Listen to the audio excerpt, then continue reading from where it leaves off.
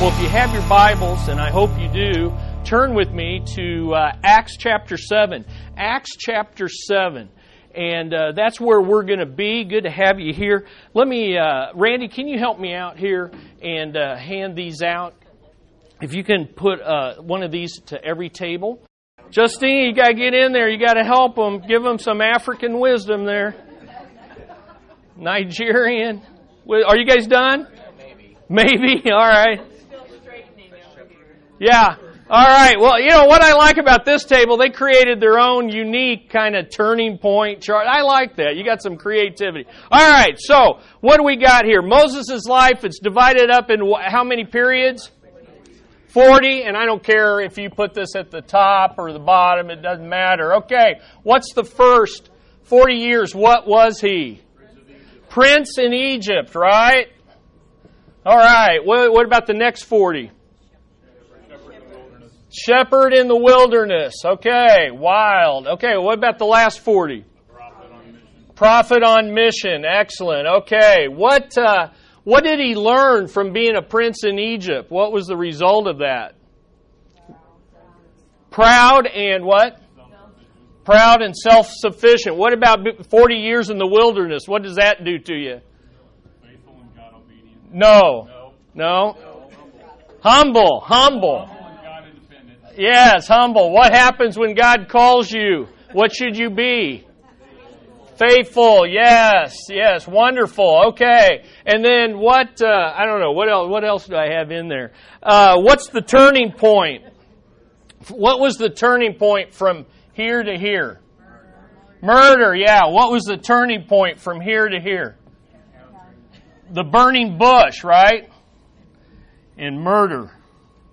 This was bad. All right, good. And then what's the turning point at the end of his life, or not so much the end of his life, but the end of Exodus? What was the last thing?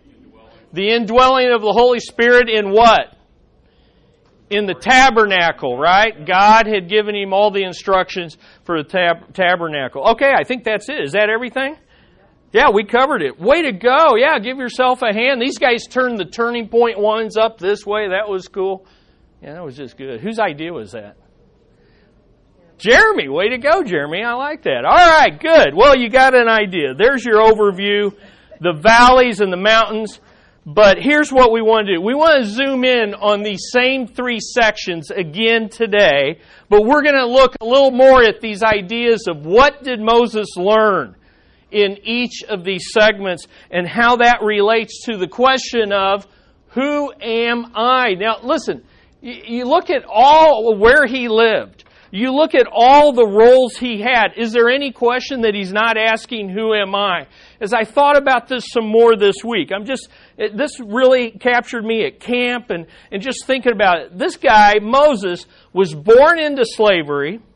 He was given up at birth by his birth mother in order to save him. He was adopted by a mother in another ethnic group. He was nursed by his birth mother. He was reunited with her, educated by his adopted mother in a totally different culture, lived a privileged life of wealth, but was rejected by the people in both cultures. You know, when he murdered the Egyptians rejected him, and when he tried to help his people live at peace and not fight with one another, they rejected him. Think of what that does to your psyche.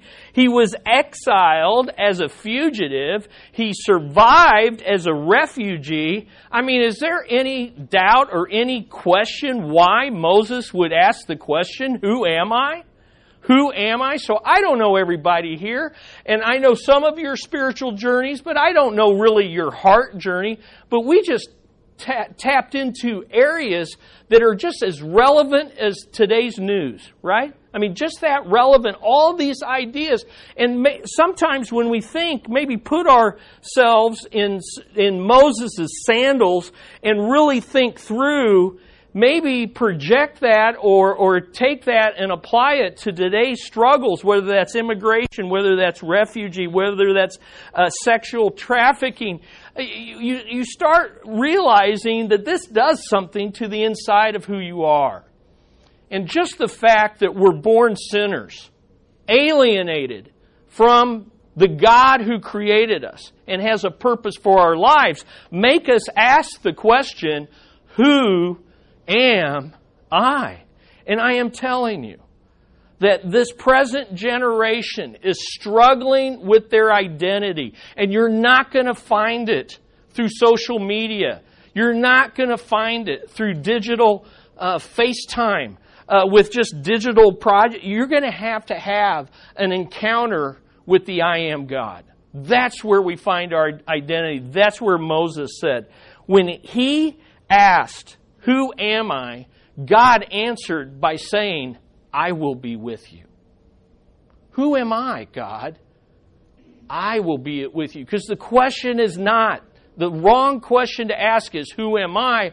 The question to ask is, who is God? Because until you figure out who the true God is and allow Him to reveal Himself to you, you'll never understand who you are. And so that's what this series is about. You will never be able to answer the question of who am I until you can answer the question of who is God. So let's take a look again at the spiritual journey of Moses. And to jump into it, we're not going to go to Exodus, we're going to go to Acts. So turn to Acts chapter 7. And in Acts chapter 7, Stephen, the first martyr of the church, basically is stoned to death. He's martyred for recounting the history of the people of Israel. And right in the middle of that, he tells us the story of Moses, and I think it's worth us looking at it. So in chapter 7, let's pick it up in verse 17. Here is Stephen telling us a short version of the story of Moses. But as the time of the promise was approaching, which God had assured to Abraham, the people increased and multiplied in Egypt. 400 years earlier, God had promised, your people, I'm going to make of you a great nation, but I'm going to do it by letting them go down into Egypt, and there they're going to survive and they're going to thrive, even though they're going to suffer oppression and be put into bondage. And so that time is coming. Verse 18, until there arose another king over Egypt who knew nothing about Joseph. It was he who took shrewd advantage of our race and mistreated our fathers so that they would expose their infants and they would not survive. It was at this time when baby boys were being genocide was taking place. It was at this time that Moses was born, and he was lovely in the sight of God. God showed grace to Moses.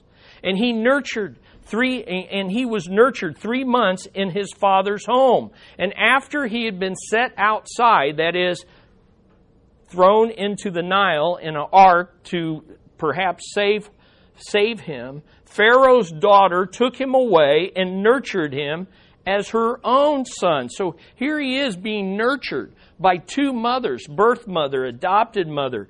And Moses was educated in all the learning of the Egyptians. And he was a man of power in words and deeds. That word power means influence. He was a leader. He was a natural-born leader. But when he was approaching the age of 40, he's coming here to this turning point. When he approached the age of 40, it entered his mind to visit his brethren, the sons of Israel. So if you watch the movie, The Ten Commandments, the whole first portion of that plot is built on him not knowing who he was, and that's not true. That's not true. In reality, he knew he was born of a Hebrew, and he knew that those who were enslaved were his people. So at the age of 40, it entered his mind to visit his brethren, the sons of Israel. And when he saw one of them being treated unjustly, he defended him, and he took vengeance for the oppression by striking down the Egyptian, which you did not do.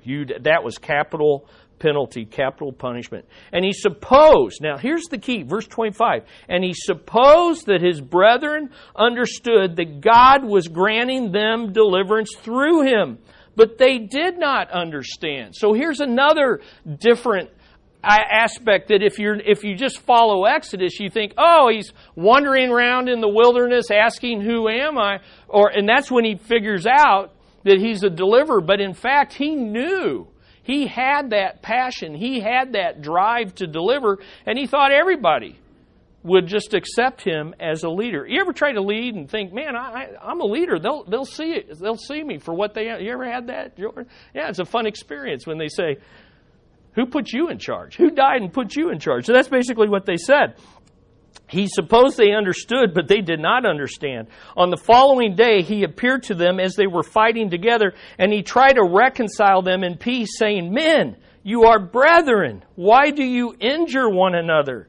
But the one who was injuring his neighbor pushed him away. Wow, pushed an Egyptian. Who made you a ruler and judge over us? This is what he's going to learn in the wilderness, that we don't make ourselves, but God makes us who we are. Okay? And so in verse 28, you do not mean to kill me as you killed the Egyptian yesterday, do you? Whoops. At this remark, Moses fled and became an alien, a stranger, a refugee in the land of Midian, where he became the father of 2 sons. After 40 years had passed, 40 years in the wilderness, we're coming to the second turning point. After 40 years had passed, an angel appeared to him in the wilderness of Mount Sinai in a flame of a burning thorn bush. But when Moses saw it, he marveled at the sight, and as he approached to look more closely, there came the voice of the Lord. I am the God of your fathers, the God of Abraham and Isaac and Jacob. Moses shook with fear and would not venture to look. But the Lord said to him, take off the sandals from your feet, for the place on which you are standing is holy ground. In other words, come near, but come near with a fear. I am holy, but I want a relationship with you. I have certainly seen the oppression of my people in Egypt, and I have heard their groans, and I have come down to rescue them. You can circle that word rescue. That's what the book of Exodus is about, the God who rescues and redeems. Come now, and I will send you to Egypt. This Moses, whom they disowned, saying, who made you ruler and judge, is the one whom God sent to be both a ruler and a deliverer, with the help of the angel who appeared to him in the thorn bush. And let me just say, as a side, that is the angel of the Lord, and we've taught on this before down here in our class. I believe that is a pre-incarnate manifestation of Jesus Christ and before he became incarnate. That is the angel of the Lord. 9 times out of 10 in the Old Testament is Jesus Christ, the Son of God. This man led them out, performing wonders and signs in the land of Egypt and in the Red Sea and in the wilderness for 40 years. Now we're down here, the 40 years of leading them through the wilderness. This is the Moses who said to the sons of Israel, God will raise you up for you a prophet like me from your brethren. Moses, everything Moses does in his life is pointing to the coming prophet, the coming priest, the coming king, Jesus Christ, though he does not know it yet. This is the one who was in the congregation in the wilderness together with the angel who was speaking to him on Mount Sinai and who was with our fathers, and he received living oracles to pass on to you. That's the 10 Commandments. Our fathers were unwilling to be obedient to him, but repudiated him, and in their hearts turned back to Egypt. You see, you can hang with the people of God, but your heart can still be in the world.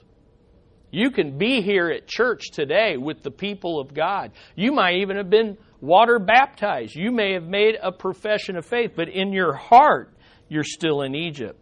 And they said to Aaron, make for us a God who will go before us, for this Moses who led us out of the land of Egypt, we do not know what happened to him. And at that time they made a calf and brought a sacrifice to the idol and were rejoicing in the works of their hands and not in the God who had created them. But God turned away and delivered them up to serve the host of heaven. And it is written in the book of the prophets, it was not to me that you offered victims and sacrificed 40 years in the wilderness, was it, O house of Israel? You also took along the tabernacle of Moloch and the star of the god of Rapha, the images which you made to worship them. I also will remove you beyond Babylon. Our fathers had the tabernacle of testimony in the wilderness, just as he who spoke to Moses directed him to make it according to the pattern which he had seen. And that verse 44 brings us right to the end of the book of Exodus, where the tabernacle was made in God's glory. So there's an overview of his life. So let's go back over the three aspects of his life. And I want to show you this time, what was God doing in Moses' life? And I hope that you'll see a pattern or begin to ask the question, what is God doing in my life? To answer the question, who am I, or better, who is God to me personally? So let's take a look. The first 40 years of Moses' life were years of privilege in Egypt as a prince of Egypt. He lived a privileged life. A lot of talk about being privileged. And people who are privileged aren't aware that they're privileged, and they need to be told they're privileged. Well, Moses had that kind of life, 40 years of privilege in Egypt as a prince. And I want to give you 4 privileges that he enjoyed. Here's 4 privileges that he enjoyed. Number 1 was the privilege of his rescue. The privilege of his rescue. God providentially cared and rescued Moses when baby boys were being killed by the day, thrown into Egypt. But God, by His grace, showed privilege and gave privilege to Moses by rescuing him out of the water. And please understand, you got to understand this. In rescuing Moses, God was fulfilling a far greater plan. So this is where we get into trouble. When we think God is like focused on us. And so when we think God is focused on us, we try to make sense of every valley and mountaintop in our lives, and it doesn't make sense because our perspective is, God must be doing this to make my short little life happy. And if I can't make sense of that, then God doesn't know what He's doing and I can't trust Him. But you got to understand, Moses' rescue was a part of a eternal plan that had been set in motion 400 years earlier, and it's bigger than Moses. It had to do with the whole people of Israel. And in fact, it had to do with me and you and the nations, of saving a people for God out of the nations. And Moses was just a small part of that, an important part, a person that God cared about. So here's what I'm trying to say to you this morning. Whether you're in a valley or a mountaintop right now in your life, you're not going to be able to make sense of this until we get in the presence of God for all of eternity and realize, that was the part I was playing. That valley now makes sense, because as painful as that was, God was working His purposes through me and my valley. Isn't that important? That's true whether it's at work. That's true whether it's family problems. That's true no matter what you're going through.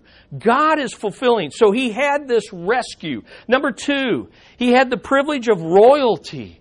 His royalty. This guy lived in the house of the most powerful family on the planet at that time. And he had the royalty of being adopted by Pharaoh's daughter, but nursed by his birth mother. So he had this two-world thing going on, the best of two worlds, so to speak, but he had all this power, all this wealth. Third, he had resources.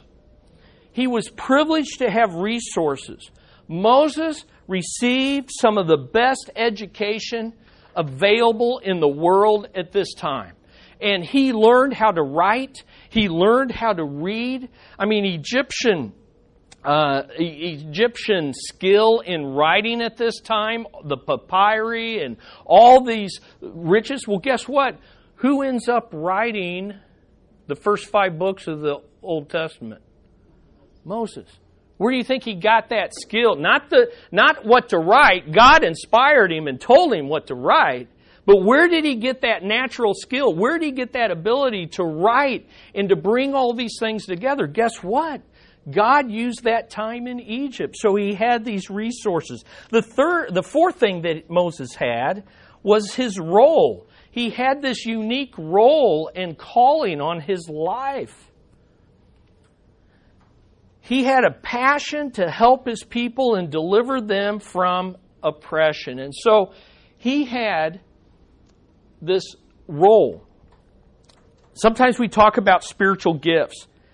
And I think when we're born again, everybody gets at least one spiritual gift, but I think often that gift is matched up with gifts that you already had from the day you were born. Okay, there's aspects in my personality of being having the gift of teaching that were still there even before I was saved. And so he had this desire to be a leader and a deliverer, but he hadn't yet had this encounter with the I am God. And so I think there's a lot of people, both unsaved and saved, who have a strong sense of purpose and destiny and calling, but they're frustrated because either they don't know God at all, or if they know Him, they haven't taken their shoes off and submitted their lives. Because listen, God puts things in there and He wants to fulfill them in you, but you've got to have a relationship with Him. You've got to submit yourself. You've got to be humbled in order to then be obedient for God to fulfill that in you. So he had these privileges. The result of having a lot of privileges and not having a strong relationship with God is that you become proud and self-sufficient. Moses said, you know what? I'm large and in charge here. I know I'm a Hebrew. I want to deliver my people. Everybody knows it. So I'll kill an Egyptian when I want to. And I'll try to get these 2 Hebrew guys, my brothers, my fellow brothers. I want to get them to have peace. And everybody's going to understand what God's doing because I understand it. And you know what happened? He made enemies in Egypt and he lost the respect of the people of God. So here's this guy driven into exile. He's a fugitive. He's now a refugee among a people that are not his own, the Midianites. And he's asking the question, who am I? How did this happen? Have you had that kind of experience in your life where you kind of have a sense of what God wants you to do and you try to do it and you fall flat on your face? And unsaved people are saying, what are you doing? And saved people are saying, what are you doing? And you're saying, what am I doing?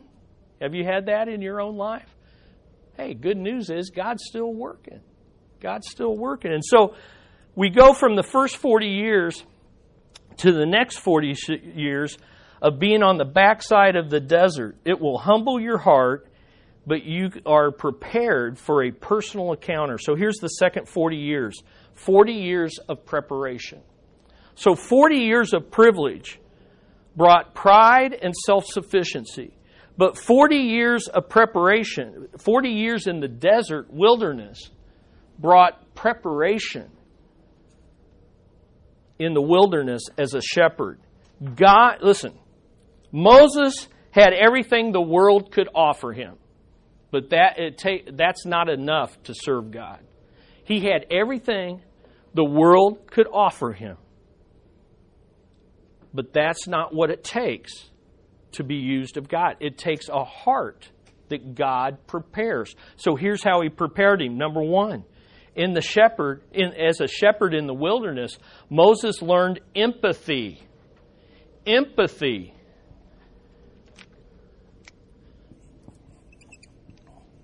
He learned to see things from the perspective of others. Moses tried to lead from the top down for the right purpose. I'm going I'm going to end the oppression of the Egyptians, and I'm going to deliver my people. But he tried to do it from the top down. He did it for the right purpose, but not with the right power. He didn't have the right perspective. And most importantly, he didn't have the right person in his life, the I am God. So he tried to do it in his own power. And when God stripped him of his privileges, his power, and his position, all those things, listen, power, privilege, and position, not only make you proud, but it gives you a false sense of security. It gives you a false sense of status. It gives you a false sense of significance. He was putting his identity in the things around him. Well, what happens when the things around you are taken away? What do you ask? Who am I? Who am I?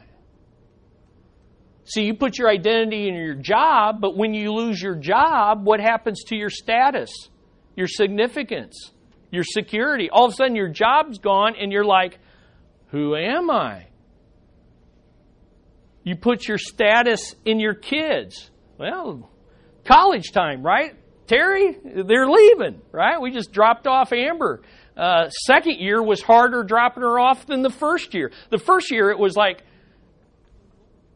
go. You will be happier. We will be happier. Go. Well, the second year, she's been all here all summer, just hanging loose and reconnecting. And now it's like, oh, this is tearing our hearts out. But you know what? If you find your status, your significance, and your security in your kids, then what happens when they rebel? Or even if they don't rebel, what happens when they just get married? And you know, and that guy that they married doesn't understand that they need to live by you. Right? Or that guy marries a girl and she says, hey, we ought to go over here, and off they go. So there's a lot of things we can put our status and significance in. But there's only one thing that you can put it in that can never be taken from you, and that is the I am God. Okay? And so he's learning this. He learned to empathize with those who are abused and exploited, partly by suffering the consequences of his own bad choices. God will use your own bad choices to build empathy for lost people. Because you can say, I've been there. I've done that. But he also learned empathy by being obedient and choosing to identify with God's people than the world. And when you do that, you're going to suffer loss. When you identify with God's people, increasingly in our culture, you're going to suffer loss, and you're going to learn what it is to give up and to lose and to live as an alien. The reason we as Christians ought to have empathy for refugees and immigrants is, and I'm not talking politics. Get rid of the politics.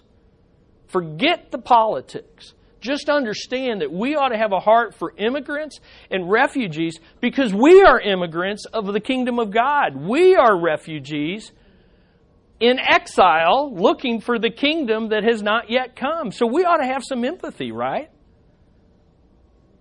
Well, maybe not. Should we have some empathy? Yeah, we should have some empathy. Don't let the world politicize. We can talk politics, and I have firm beliefs on that, and I'm sure you do too, and maybe we would disagree, maybe we would agree. We can talk politics. We're just talking about empathy for people. Are you with me? Second thing he learned was humility, because you'll never have empathy without humility, and that's part of the problem that's going on in our country. Even among Christians, we're a proud, puffed up people.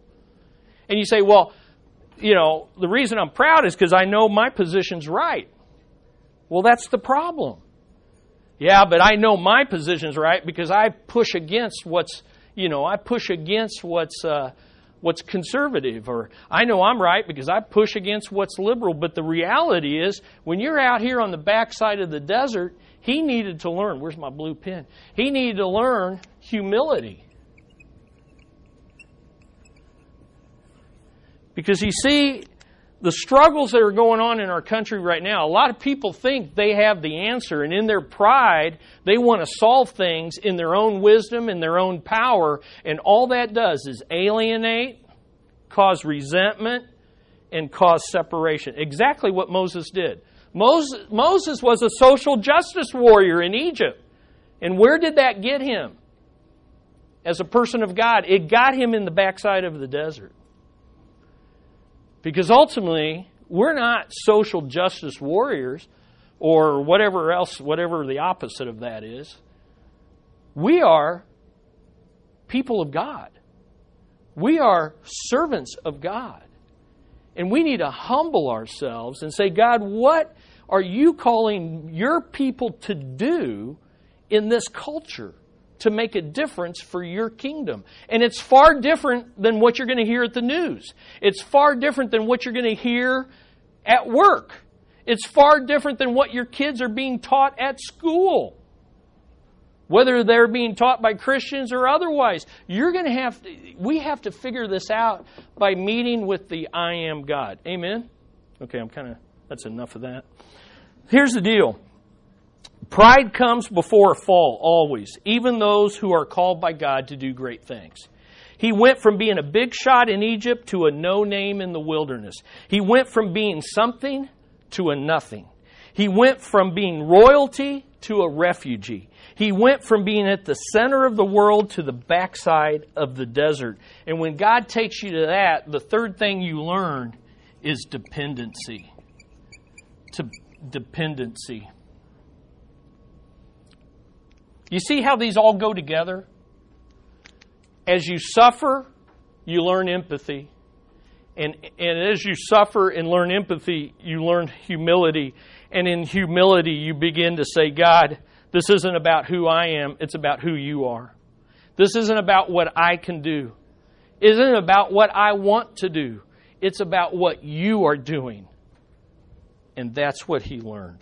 The result is he is humble and God-dependent. Went from proud and self-sufficient to humble and God-dependent. That brings us to the next result. And by the way, Numbers 12:3 says this, now the man Moses was very humble, more than any man who was on the face of the earth. Took 80 years. Took 80 years. But it happened. And you know what? It may take my life, may take your life, but God's going to achieve His purposes in your life. Is that good? So if you're in a valley, don't quit. If you're on a mountaintop right now, don't be proud. Third, 40 years of purpose. 40 years of purpose on mission as a prophet. Now this is interesting, and I'm going to give these to you quick. Moses' mission pointed to the coming of Jesus, who is greater than Moses, and fulfilled all that was promised in the Old Testament. So here's what I'm going to give you. These 40 years, it took 80 years, but in these 40 years, Moses fulfills at least 4 roles. And we've kind of seen them already in what we've read, but I want you to see that both in the Old Testament and the New Testament, everything that Moses was, Jesus was that much more.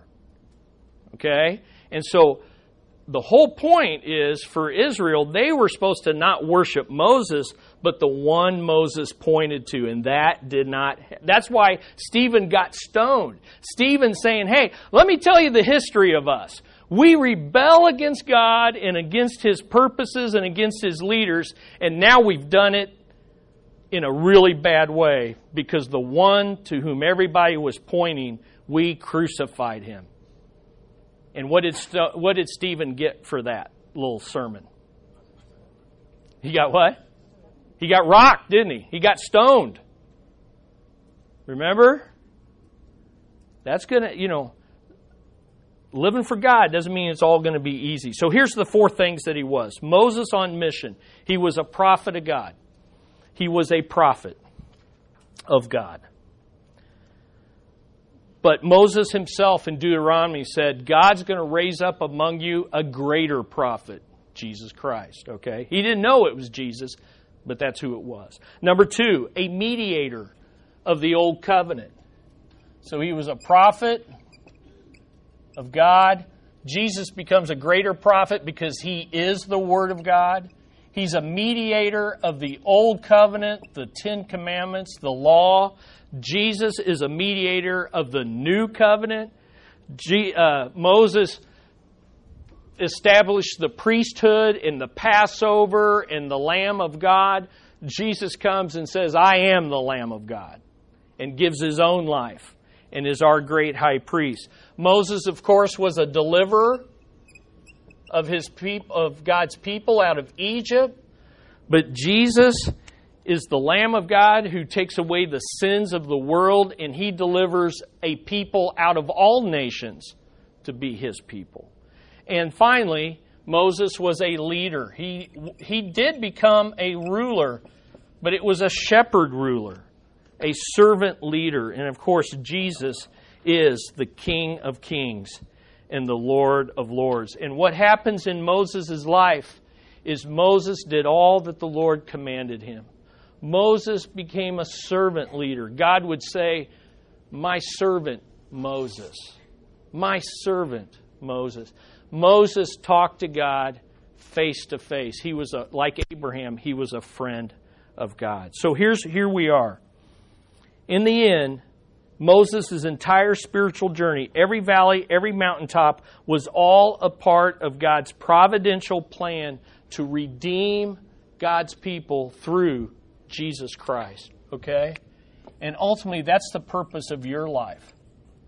God's using everything in your life so that you can be a servant of God and play your part in this plan to call a people out.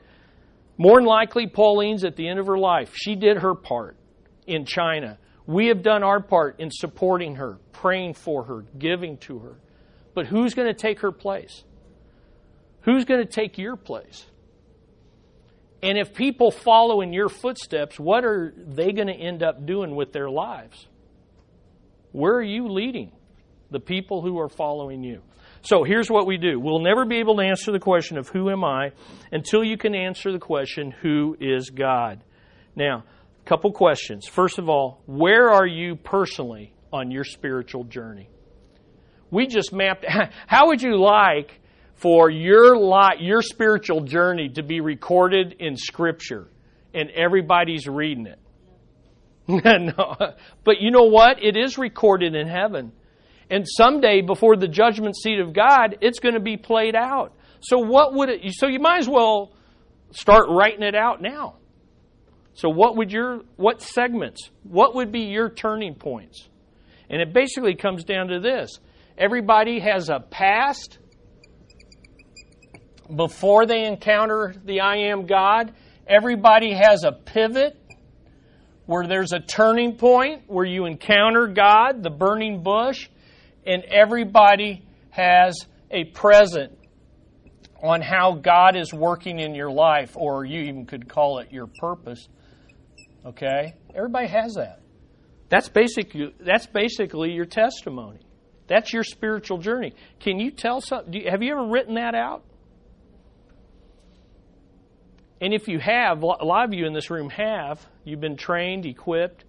When's the last time you shared your spiritual journey with somebody? When's the last time you shared it?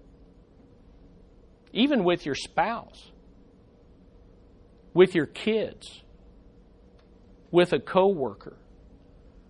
Where are you on your spiritual journey? Are you stuck in Egypt enjoying the pleasures of the world? Is this where you're at? Proud and self-sufficient? Are you in the wilderness right now, learning, being humbled, learning empathy, dependency? Or are you growing in your pursuit of God? And God is fulfilling His purpose through you. Good questions to ask. Where are you personally? Secondly, how do you personally answer the question, who am I? How do you answer that question?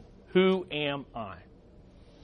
And I'm telling you, identity is wrapped around three ideas. Where do you find your security? Where do you find your significance?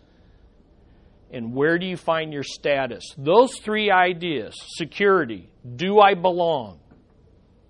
Significance, do I matter? Status, am I important? I'm telling you, we all ask those questions. And you know what? We not only ask them, but we find answers to them. Security, do I belong? Significance, do I matter? Status, am I important? And I can tell you, let you in on a secret, I'm getting older. We all are. And the older you get, the more you ask those questions. The older you get. Because like Moses, you begin to look back and you ask these questions. Do I belong? Have I found my place of belonging? Is what I did with my life important? Does it matter? Will it last? Will my children follow God better than I do? Have I left a lasting legacy in others? Not whether you have kids, you still have a whole church family, you still have a whole investment. What am I doing? So these are the things. Third, how do you personally answer the question, who is God? How do you personally answer the question, who is God? Here's the good news. Moses eventually found his security in being rescued by the I am God. Moses was able to say, do I belong? Yes, I'm a child of God. And in a deepening relationship with God through his wilderness experience. It was in the valley that he deepened his relationship. Is that what's happening in your valley? 2, Moses eventually found his significance in fulfilling the role and the responsibilities the I am God gave him. His significance came when he began to fulfill the role that God had given him in God's power and for God's glory. And then third, Moses eventually found his status in being the person the I am God had called him to be. Boy, isn't that good? Isn't that good? Man, I just saved you hours of therapy. God just revealed to you wisdom from above that the world spends thousands of dollars to figure out. And you know what? After those thousands of dollars, if they haven't helped you encounter the I am God, all that money went down the toilet. Because in the end, here's what we want to answer. Who am I? I hope that each of you can answer this question. I am a person who was rescued by the I am God to be on mission with Him for the joy of all peoples. That's what we're going to see for the next 3 weeks, okay? That's what, and we're just now getting to what we shared at camp. So if you're thinking, wow, did you share all this with those kids? No, this is just, you get the extra stuff, okay? So next week is where we kind of encounter the revelation of God Himself. So let's go to the Lord in prayer. If you have questions, I'm always available, and we would love to help you have a relationship with the God of Moses, Abraham, Isaac, and Jacob. Father, we come before you in the name of the greatest prophet, the great high priest, and the King of Kings, Jesus Christ. And we thank you, Lord, that you're working out your purposes even though it's crazy down here. And yet you're not just up there distant, watching and observing. You've come down to rescue us. You've come down to be the Lamb of God who takes away the sins of the world. You have come down so that we might fulfill our role, our purpose, so that we could find security in being children of God, that we can find significance in doing your will, not our will, that we can have our status and know that we are important because we are the firstborn of the Creator. And Jesus is our elder brother. We belong. We are not of this world. And yet, Lord, you've put us here like Moses to fulfill a purpose. I pray for each person here. It's not by accident anyone was here. And I pray, Lord, that each of us will encounter the I am God, that we'll each have that burning bush experience, that we'll each have that encounter and find the answer to the question, who am I, in understanding who you are. In Jesus' name we pray. Amen.